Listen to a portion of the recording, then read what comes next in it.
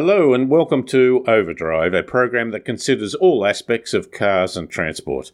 I'm David Brown, and in this program we have news stories including a local distributor of new cars sets up a used car network, Great Wall Motors embraces electrification, and the new Nissan Qashqai gets 5-star safety ratings. And in our features, we review the place and performance of the Haval Jolion small SUV from Great Wall Motors, and I also catch up with Bob Holden, the winner of the Bathurst race in a Mini in 1966. He turns 90 soon.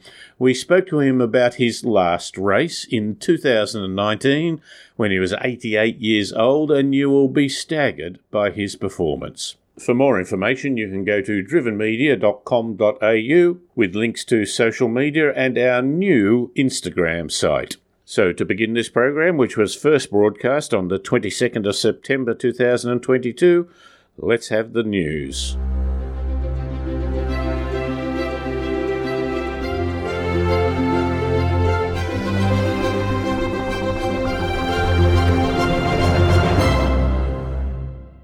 Inchcape, the Australian distributor of Subaru, Peugeot and Citroën new cars, has established Bravo Auto in this market. First introduced in late 2021 by Inchcape in the United Kingdom, Bravo Auto is a global automotive brand which sells used cars with additional value-added benefits. The key benefits are if a customer is not happy with their car, they can exchange it within the first 7 days. They have a 6-month, 8,000-kilometre warranty, although this is only valid for vehicles that are up to 10 years old or 160,000 kilometres, whichever comes first. There's a 12-month free roadside assistance, a 150-point safety check, haggle-free pricing. They set the price and that's it. Flexible test drive and delivery options, including the option for overnight test drives. And you don't have to use their financing, but it is available. They will have a strong online presence, and they have opened their first physical location in Penrith, an outer suburb of Sydney. Other locations that are scheduled to get a dealership include Pakenham in Victoria, Narellan in New South Wales, and Bundoora in Victoria. Great Wall Motors has announced that they will launch more than 50 new energy vehicles by 2025, a number of which are already in advanced stages of design and development or already on sale in the Chinese domestic market. The models will cover hybrid, plug-in hybrid and full electric vehicles. Great Wall Motors is a vehicle manufacturer that focuses on utes and SUVs. In Australia, they sell just 3 of their models: the Haval Jolion small SUV, the Haval H6 medium SUV, and the Great Wall Ute. Currently, they have just 2% of total new car sales in this country this year, but their 24% increase in sales compared to 2021 is way ahead of the overall market that is still 0.6% behind last year's figures.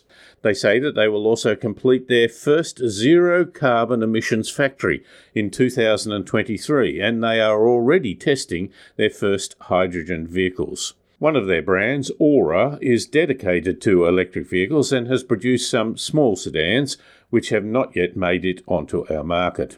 Another brand name they have is Way, and they have announced 2 new models.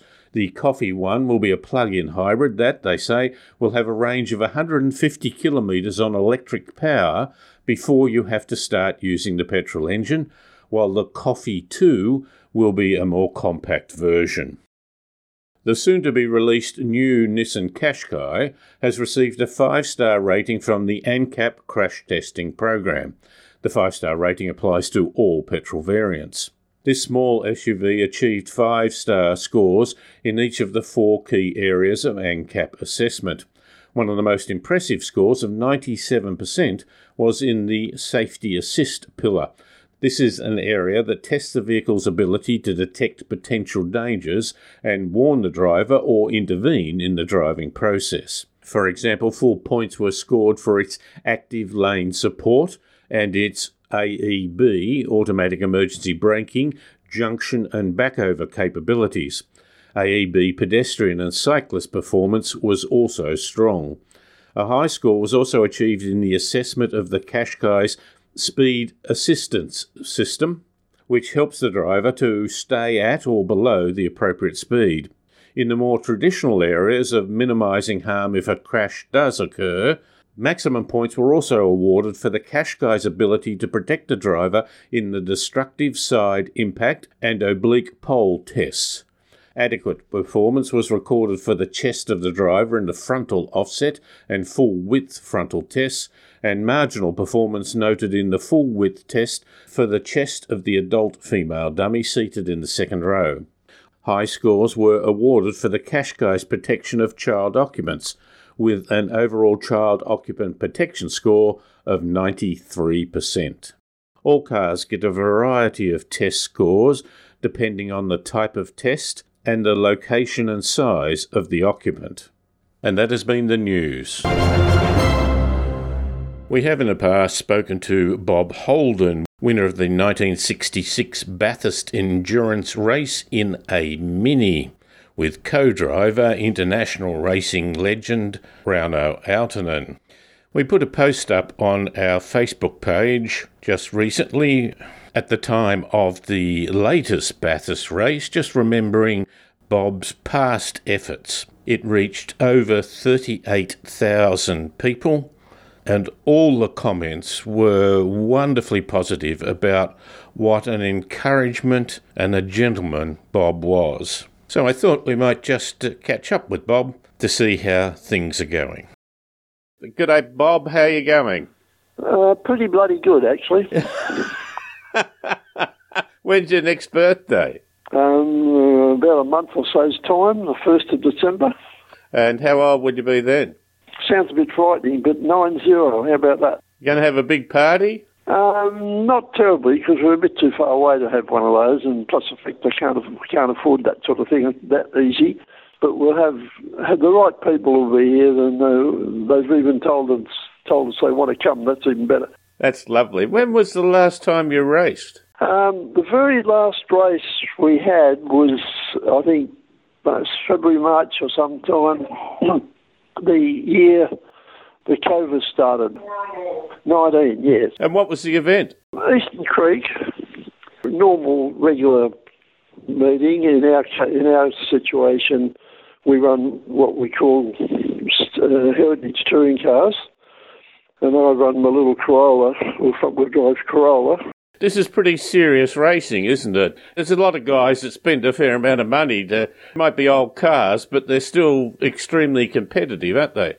Well, it's even more so than people would expect. They're all sort of, because let's face it, motor racing in that sort of situation gets to the ego stage, I think, and people like to do better than their best lots of times, and they do it damn well too. And the cars are always prepared better than you'd ever expect in the old days, because we could never afford it in the old days.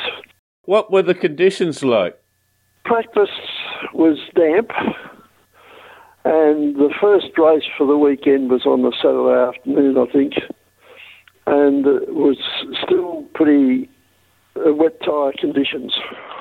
Do you have wet tyres? Do you have a set of those? Yeah, thanks to Mr. Michelin, yes.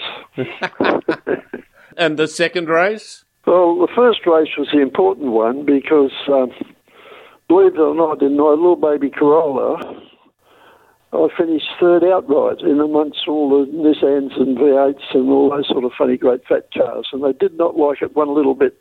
Who were the two winners, first and second? What sort of cars were they? Our own family Mustang was Greg Keane driving, and the next guy was a V8 Commodore. I can't think of his name though. I think it was a Commodore. The two cars ahead of you were huge, big V8s. Oh, I don't know about huge, but they're just normal size ones. Well, compared to a four-cylinder Corolla. Who prepared your car? Me. So you would have been, about 88? You raced in a very competitive event in the rain, in a car you prepared yourself. Two big V8s came first and second, and you came third in a Corolla. How are your times then compared to a few years before? I was probably as good as I've ever done because in the conditions, it's just that I prefer driving in the rain, mainly because you've got to work a bit harder and use a bit more experience. No, it gives me a bit of a chance to make up for the lack of money and stuff, I suppose, but it's like everything in life, it's what you make it. I make the wet roads pretty bloody good for me when it's motor racing time.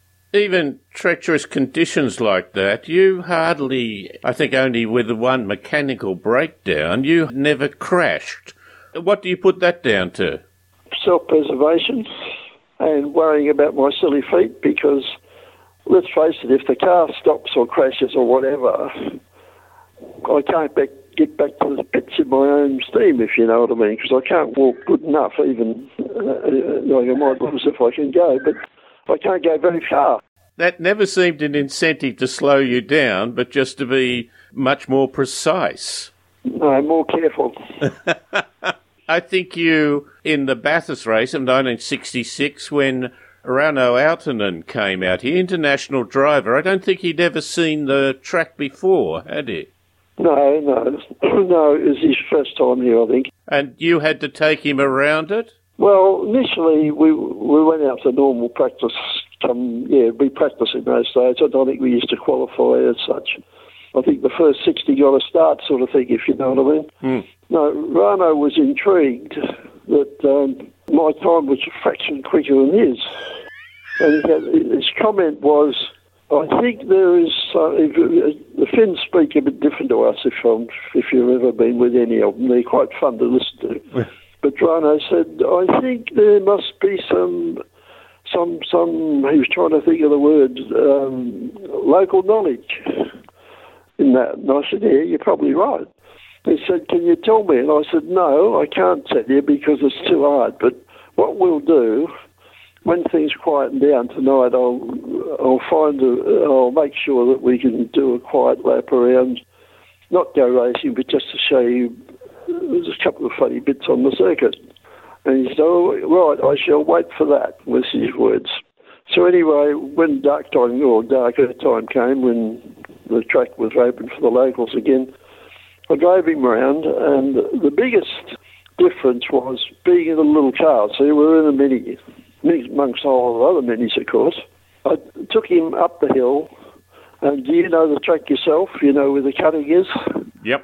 Steep entry into the cutting and up and over.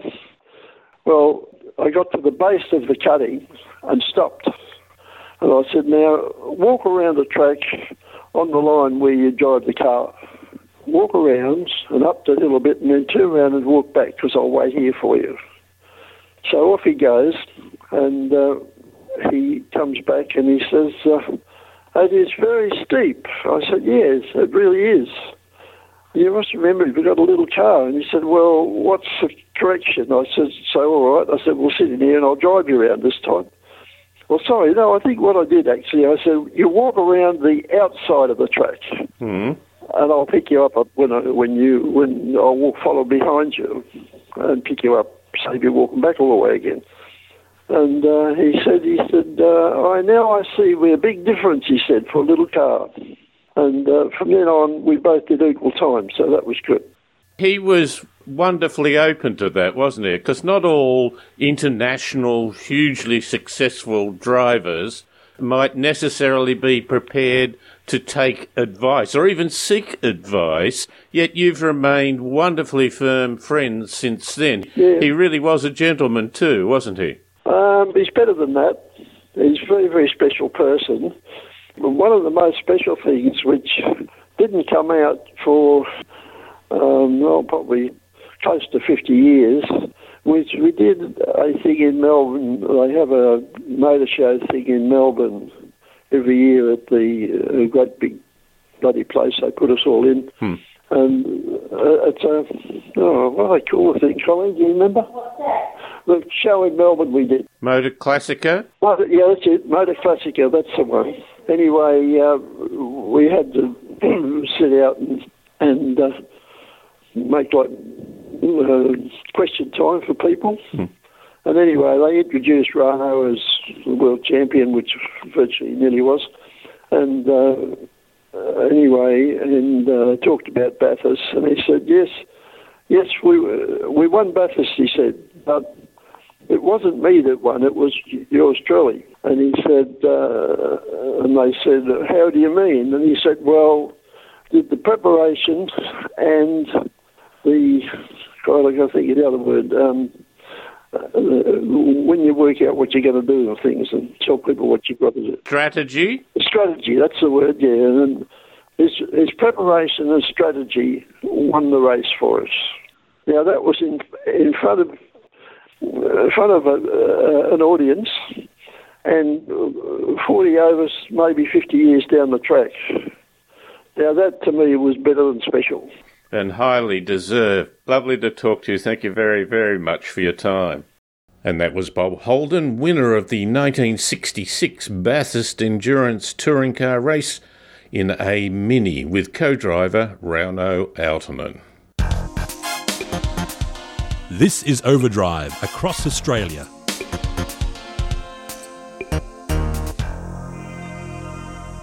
The Lexus RX SUV is due for a new model early in 2023, but we drove the latest RX 350 F Sport recently to have a look at the outgoing model. Last updated in 2019, the RX 350 F Sport hits that sweet spot of size, performance, ride and handling, as well as features.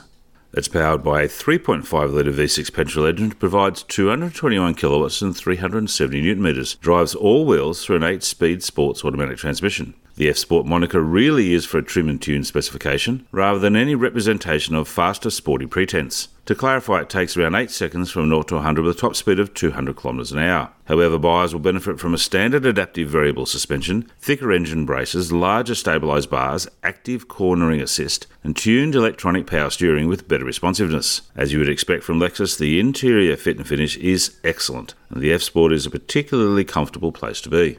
I've always liked the RX models, in particular the F-Sport.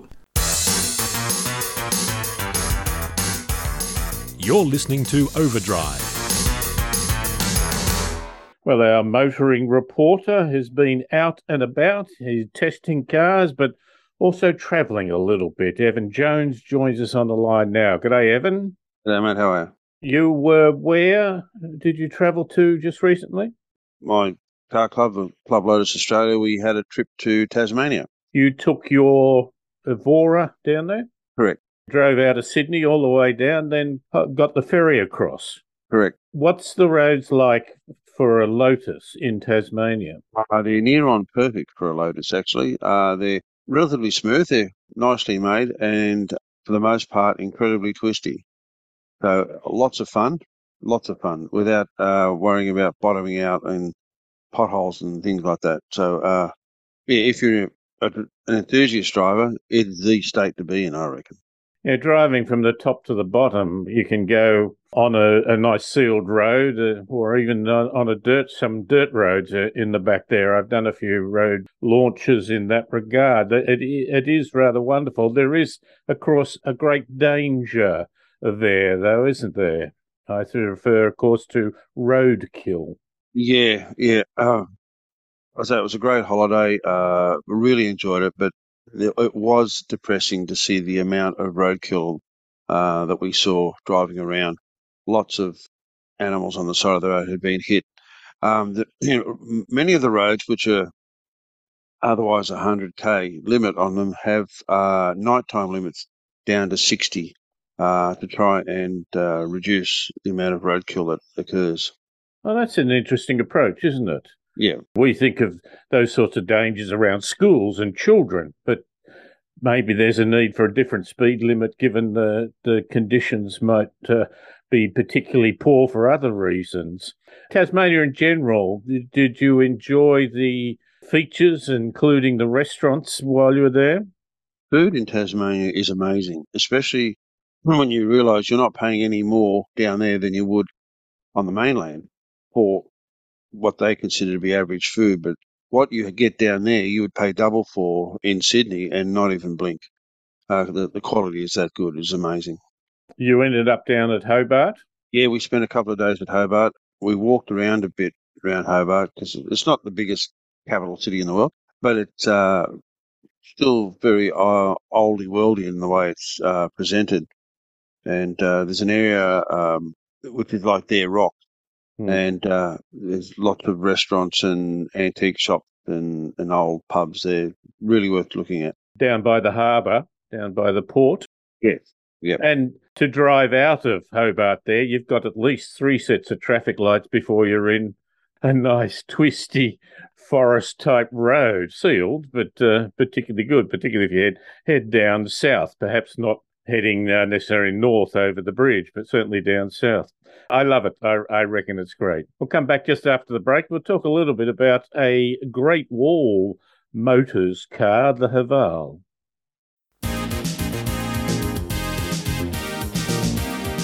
This is Overdrive across Australia. Well, welcome back, Evan. Now, we had a drive of the Jolyon. Is that not a silly name for a car? I stopped worrying about names of cars a long time ago when you had the Starion, which was actually a mispronunciation, but became the actual name of the car, including the badge with the R, not the L. So I stopped worrying about that a long time ago. And we're talking here about a small SUV. It's called the Haval Jolyon. It fits into the small category. It's the second smallest SUV. There is light, small, medium, large, and upper large. It's pretty competitive, particular part of the market, but they are aiming very much at price. Now, you got in it for the first time. What was your reactions? I thought it had been designed by an Italian enthusiast back in the 60s. It was the classic, really short legs, really long arms. What made it worse is the steering column wasn't telescopic. Now, that today, as far as I'm concerned, it should be a basic adjustment in a car. It's not hard to do from a design point of view, not hard at all. But you couldn't do it. So I either had it set up so I couldn't reach the steering wheel, or I had it set up so I could reach the steering wheel and my knees were around my ears. And there was nothing in between. And there are a couple of little quirky things about it. You put the indicator on to change lane, but the lane keep assist still tried to keep you in the lane you're in. You found that particularly almost disturbing. Well, the regular listeners will know what I feel about lane keep anyway.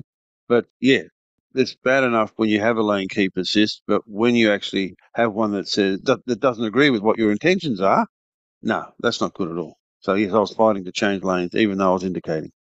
So if you allowed yourself enough leg room, you ended up, I think your word was like an orangutan, needing very long arms. It does suit a smaller person. But I think if you're over 5'5", 5'6", you're going to have trouble with this car. Okay, that's a pretty low figure in consideration. But given that the driver's ergonomics is not good, the passenger, including the rear seat, how did you find them? Well, there you go. Talk about a car of contrast. Incredibly comfortable, both front and back. In fact, I set the seat up, the passenger seat up for myself, and then it's an old trick I like to do. I then immediately get into the back seat to see how much leg room there isn't. But in this car, there is acres of it. It is fantastic. This would be the best car for any backseat driver. You'd put the kids in the front and you'd sit in the back. It's amazing. Well, I know my kids would like to do the driving, but that's another issue indeed. It is a small SUV, yet when we compared it, we parked it beside, say, a Hyundai Kona. It looked a bit bigger. Yes, I know you're saying it's classed as a small SUV. It doesn't come across as one in presence. Now, from a styling point of view outside, I don't mind the styling, actually. There's a grandeur about the way the front's designed with the big grille and everything, and that I rather like the look of that. But overall, the car, is it a performer? No, it's only got 1.5 with a turbo on it. It handles reasonably well, but they really need to sort out the ergonomics for the driver. And to say a simple addition of a telescopic steering column, and that car, you could definitely live with that car. Or that and the bloody electronic, sort them out. But yeah, a simple telescopic steering column would fix 1,000 ills in that car. It really would. We've talked about how Great Wall has developed over the years. And I mean, we've seen it with the Japanese and then the Koreans, where they started out almost cheap and nasty, but soon became cheap and cheerful and developed. I think the technology in the car, it's actually quite extensive. In the base model, surprisingly called the Premium, I'm not sure I fully understand that.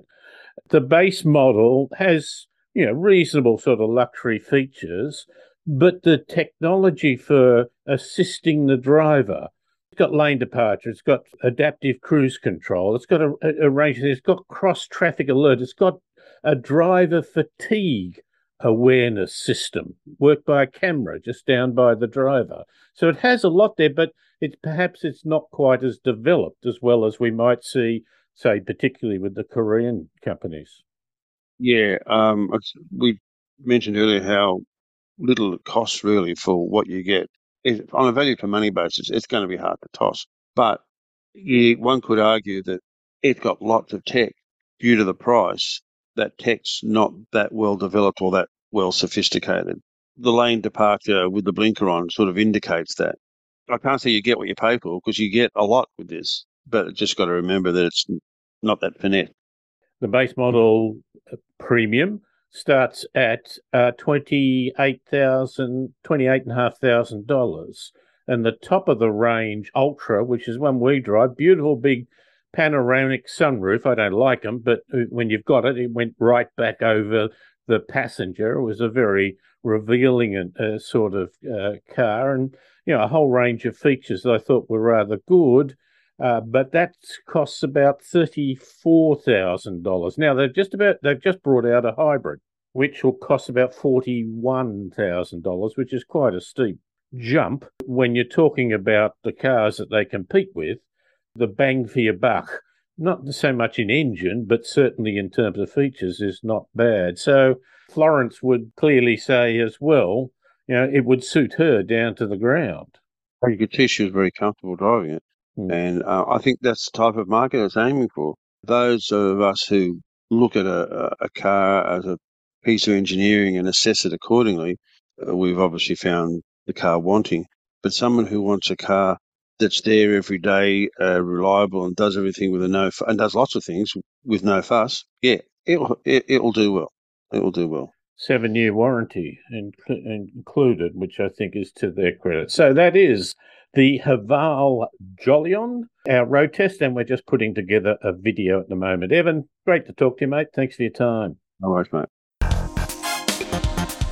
This is Overdrive across Australia.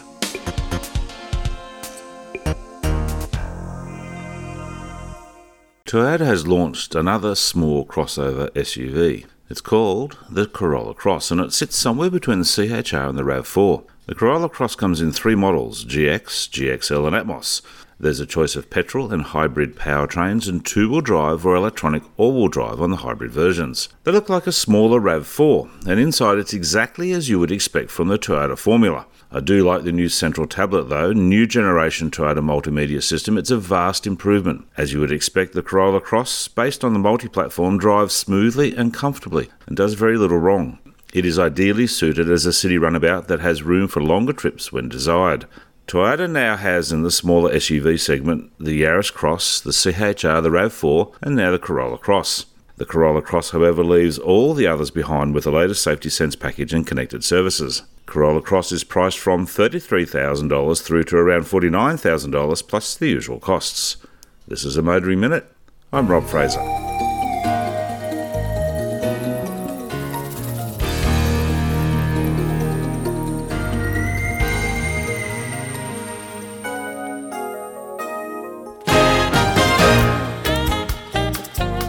And this has been Overdrive. My thanks to Evan Jones, Florence Fuller, Bob Holden, Rob Fraser and Paul Just for their help with this program. Overdrive is syndicated across Australia on the Community Radio Network. For more information, including links to our new Instagram site, go to drivenmedia.com.au. I'm David Brown. Thanks for listening.